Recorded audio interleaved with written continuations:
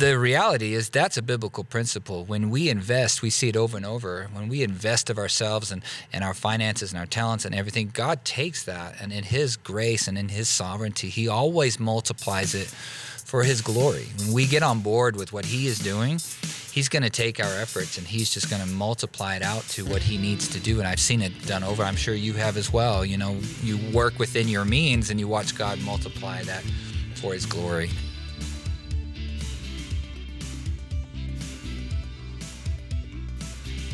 Hey, welcome to Whitefields Community Church Sermon Extra. Great to have you with us once again this week. I'm here with Pastor Nick Cady of Whitefields Community Church here in Longmont, Colorado. He is the pastor. I think I mentioned that. Did I mention that? I mentioned that. Yeah, somewhere in there. I mentioned that. And just great to have you with us once again this week. And we're in our series, Strength and Weakness, and we are looking at 2 Corinthians chapter 8. The second part is kind of a two-part series on the idea of giving. And this week it was loving in deed and in truth as we looked at verses 10 through 24 of chapter 8. So if you missed any of that, please, whitefieldschurch.com, you can go down there and you can download any of the messages you might have missed. And specifically this week, and if you listen to them both together, you get a great context, of what Paul was trying to say here in chapter 8. And of course, all of our streaming platforms, YouTube and Facebook and all Apple Music and all those places. And if you just like, review, do all of the things, subscribe, it certainly helps to elevate this content in all the search engines, and people are Googling about giving to the church, about giving in general, about any of these kind of things, then hey, we're going to pop up and be able to give them a Christ-centered, gospel-centered answers to their questions. And just very, as you mentioned in your sermon already last week and this week, the idea of giving is like anathema. Most either churches are overdoing it or, some guys just don't want to go near the topic. And for good reason. There has been, a lot of,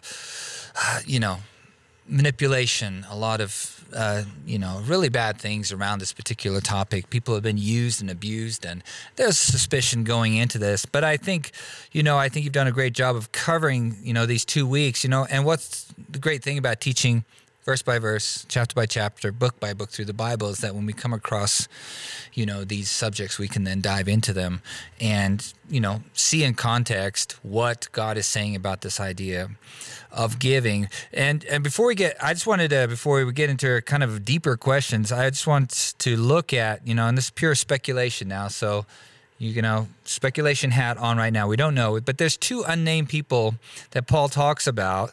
And the one is in verse 18, with him we are sending the brother who is famous among all the churches for his preaching of the gospel. And then down at the bottom of that, we have this earnest among earnest people. I find it. And he said, with them we are sending our brother whom we have often tested and found earnest in many matters, but who is now more earnest than ever because of his confidence in you. And so who are these two people that is Paul's talking about?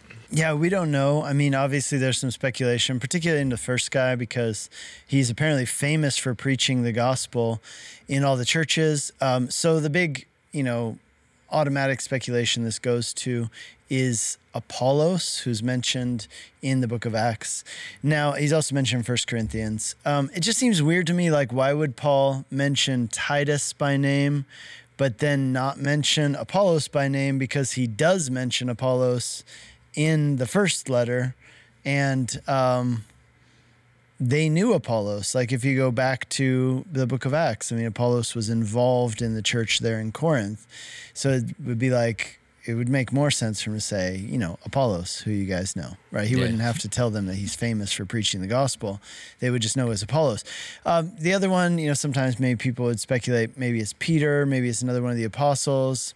With Peter, again, Peter's mentioned by name in the first epistle to the Corinthians as well. So I don't really know. And apparently it's not that important. Yeah, Paul just didn't. Yeah, he just didn't choose to tell us. But yeah, the way he writes about them is just like he's super excited about these guys and his use of superlatives. We would probably take it to the nth degree today, but he's like, this guy is like the most earnest guy you've ever met. Yeah. Kind of. So one day we're gonna meet the guy who's most earnest above all those who were earnest about matters in those days. But so one question I want to talk about today is that someone would say, when we're talking about this idea of giving, that it's not all about money. Now, I can give of my time, I can pray, I can, do other things other than giving. And it's important that we emphasize that. And yet Paul doesn't seem to allude to those kind of things when he's talking about giving in the way he does in chapter 8. So what are some of the things we can talk about as related to this idea of, okay, it's split into categories. If you can't give money, then you can pray. If you can't pray, then you can give of, these, and I know because you and I are both missionaries, and what happens when you write a newsletter is like you need money to eat, but what do you tell people in your newsletter? Well, first of all, please pray for us. Yeah. That there's someone out there might provide for our needs, And what is our intention? Yeah, we want them to pray, but hey, I need money to make it to the end of the month, and I'm out here. Yeah. So What is Paul here? What's Paul's intention? What are some other thoughts we can talk about? Yeah, this? so I would just say this. I do believe that there are other things that we can give and that we should give that are acts of service. So we talk about 3 words that talk about giving, right? An act of grace, an act of service, an act of fellowship. 3 Greek words. And these are all aspects of how we give and how we fellowship together. I would say this, look, every Christian is called to serve and every Christian is called to give. And you know what? You're called to give much more than just financially. First of all, give your life to the Lord. But here's where I push back against the person who says, well, you shouldn't say that this is about money. You should emphasize this. You could give lots of different things. My answer to that would just be to say this. I know our human tendency. I know my human tendency, which is that essentially if you tell people, hey, well, you don't have to necessarily give money, then people will say, cool, because I didn't want to give money, because it hurts to give money. And I think that if you do that, you are actually missing out not only on what the heart of the passage is, but on a big heart of what God's will is for us. Look, as we said, and it says there, I believe it's in verse 12, or maybe it's verse 13, where he talks about giving proportionally, right? Mm-hmm. Give according to what you have, not according to what you don't have, right? He's like, I'm not asking you to give what you don't have. I'm asking you to give what you do have and to give it proportionally. And so that is something that anybody can do, right? So the poorest person in the world can give proportionally, and they can give regularly, and they can give worshipfully of their money. And here's the deal. Like, look, money represents so much. It represents it's the thing that we use to pay the bills for the things that we need to live. That's a big deal, right? Like, we work hard and we earn money with our time, talents, and abilities, and we invest that. That's the investment of our lives. It comes back to us in the form of money. Money has a very powerful thing, as we've talked about. It can be powerful in a very negative way. The love of money is the root of all evil. And God wants to set us free from the love of money by teaching us to give away what we cannot keep. Somebody who heard the sermon on Sunday posted this on Instagram. You know who you are if it's you, because this is what she said in her Instagram post, which I don't know if it was inspired by the sermon, but if it was, then she got the point. But the point is, give away what you cannot keep, like manna. That's a really interesting thing. In verse 15 of chapter 8, Paul says it's like manna.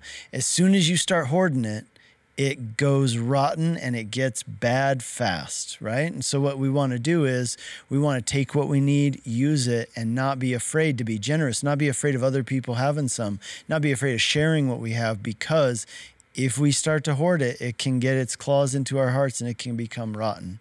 So like we always say, rather than loving money and using people, we want to be God's people who love people and use money as a tool. And you know what? There's nothing at all wrong with having a lot of money. A lot of rich people in the Bible, most famously perhaps Abraham, who had lots of flocks, so many flocks that he couldn't even live next to his nephew who also had lots of flocks, right? So he had a lot of stuff. He had servants who worked with him. We see that didn't turn out very well, but that probably had nothing to do with the money. I guess my point is just to say, I've experienced people over the years who've had money and they used it as they view themselves as stewards of a resource that God gave them. And it didn't mean that they had to give away so much that they lived impoverished lives, but it did mean that they viewed themselves like, God's given me this and there's a responsibility with it. I've told this story before, so forgive me if you've heard it. But when we lived in Hungary, there was a guy we knew, and he told me one time, he said, you know what? I'm not good at like teaching the Bible, and, you know, I don't really feel called to like move across the world and be a missionary. But he goes, look, I'm just really good at making money. I have all kinds of business ideas. I've got all kinds of investments. That's just what I do when I show up places. I look for opportunities and I just see them everywhere, opportunities to make money. And he goes, it comes naturally to me. So here's what I'm going to do. I'm going to make as much money as I possibly can, and I'm going to support as much ministry as I possibly can. And that man has supported a lot of ministry over the years, a lot of missionaries, ate meals, and planted churches and drove cars and things like that because of that man's faithfulness to give. And you always tell a story. Who's that story about? The one about is it William Carey? Oh, William Carey. Yeah. I mean, there's the famous quote that William Carey said as he set out to go on missions, you know, he said, if I go into the cave, you know, I'll go into the cave if you hold the rope. And he was speaking to Andrew Fuller, and Fuller University is been named after him. But William Carey understood the need for those who go and those who stay. And what was Andrew Fuller? He spent the rest of his life basically fundraising for William Carey's efforts out in India and around those that area, and that was his part to play, raising money so that William Carey could do his part. But I thought, you know, we need those people that are holding the rope while there are others that are down doing the work of the ministry, and it's just a very important part of teamwork, of working together in the body of Christ. It's an interesting story, and I'm struggling to remember where it is. It's in the Old Testament. I'm going to say Joshua. Help me out if I'm wrong. Forgive me if I'm wrong. I'm shooting from the hip here. But I know the point of the story. Here's the point of the story. There were some people who went to fight. Now I'm thinking this was like in... this is David. First and Second Samuel, right? Yeah, this is David, yeah. Yeah, so here's what happens. There's a group of people, and they go to fight, but other people stayed behind and, quote, watched the stuff. Yeah. And those people who went to fight, they won the battle, and then they came back, and they didn't want to share the spoils with the people who had stayed back to watch the stuff, because they're like, hey, we did all the fighting on the front line. And David said, no, you share the spoils with those who stayed behind, because if they hadn't done what they did, you wouldn't have been able to do what you did. And that speaks to the body of Christ, right? Like, we have different roles, different jobs, and in order for us to fulfill this mission of God that we're called in, and this applies across the board, but of course it applies to this topic as well, we need those who go, and those who support, those who watch the stuff, and we're all on the same team, and we're all, getting to be part of the same work. I think it's all really important.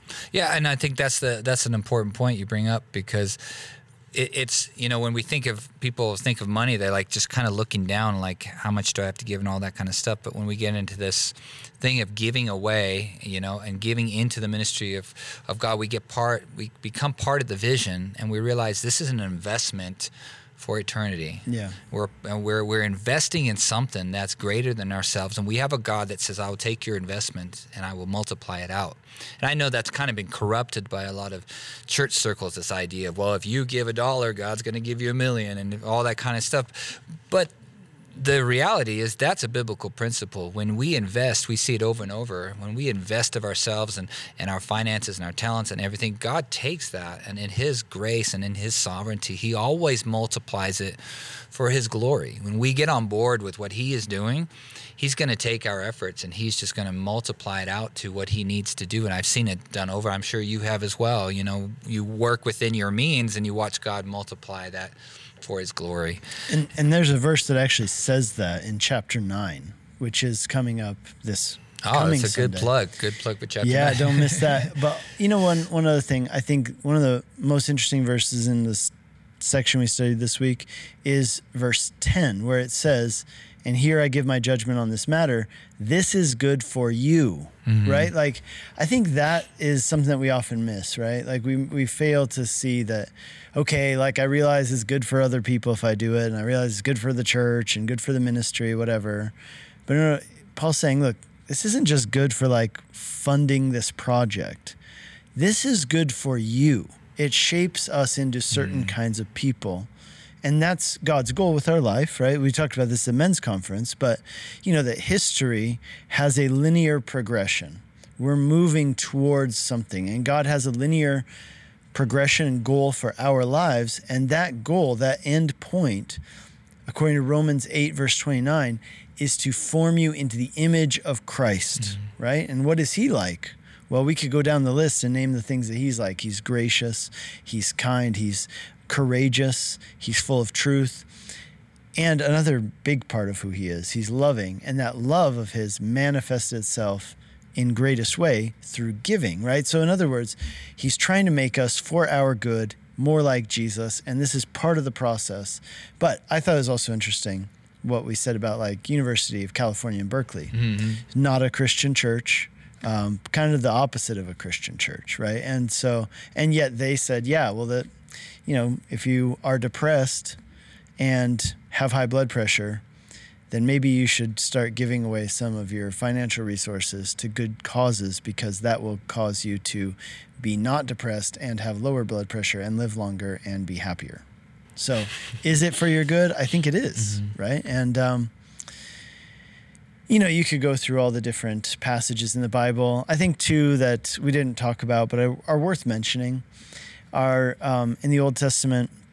We read passages like, for example, where God says, bring your gifts into the storehouse, right? So, you know, and he's talking about the temple, giving and tithing to the temple. He calls it bringing your gifts into the storehouse. And he says, as you do that, he says, test me and see if I don't open the windows of heaven and pour blessing down on you. Now, that blessing may not be financial. I think that's where it gets really corrupted and weird, is when people are like, it's an investment scheme, right? You put in this much and God will give you tenfold back. So basically you didn't lose anything. In fact, you gained. And people try to like game the system or something like that in that way. No. God opening the blessings, or opening the windows of heaven and pouring down blessing on you, not necessarily going to be financial, but it'll be good. It'll be great. Anything from the Lord, every perfect gift comes from God, right? Well, and that's what Jesus said, right? He said, love your enemies, do good, and give, expecting nothing in return, and your reward will be great. Well, clearly my reward will not be from the person I give it to. It will be from the Lord, and it very well may not be financial. In fact, it probably won't. But you know what? It will be a reward. There will be a reward involved. And so it will be for your good in the end.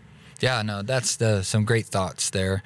And I just encourage you, if you haven't listened to the very first sermon, go ahead and listen to that one and this one. I think that just represents a great healthy view of giving in the Bible. And hopefully for you, it'll just bring some important biblical perspective to this particular topic that, you know, has been corrupted. It has been taken advantage of. People have used it to manipulate people, and we can be honest about those things. But the Bible is clear about the purposes, and as Pastor Nick just said, it's good for you. And what's good for you, you know, if God says this is good for you, we want to take heed of that, because he is speaking to us directly, and there might be things that we just don't even see and understand, and we want to be a part of what the Lord is doing. So your thoughts and comments. Hey, well, speaking of good for you, what are you drinking here? That's not mine. That's yours, and that's cold brew of some kind. It's nitro cold brew. And guess what? And it keeps you awake all night. We got this nitro cold brew setup that we're going to start doing here at the church. I don't know, is it going to be ready soon? It's supposed to be ready this Sunday. So yeah. And so all the proceeds are going to go to support the ministry here at the church. Yeah. Pretty cool. So anyway, if you like nitro cold brew, I do, and I'm enjoying it. I've heard that other people do too. I haven't tried it yet. I probably should. Yeah, I don't know what you're doing. But, yeah, me neither. Yeah. But so definitely join us again next week at whitefieldschurch.com. Go there, download the sermons, and make sure you pick up a cold brew on Sunday morning, and we'll see you then. God bless.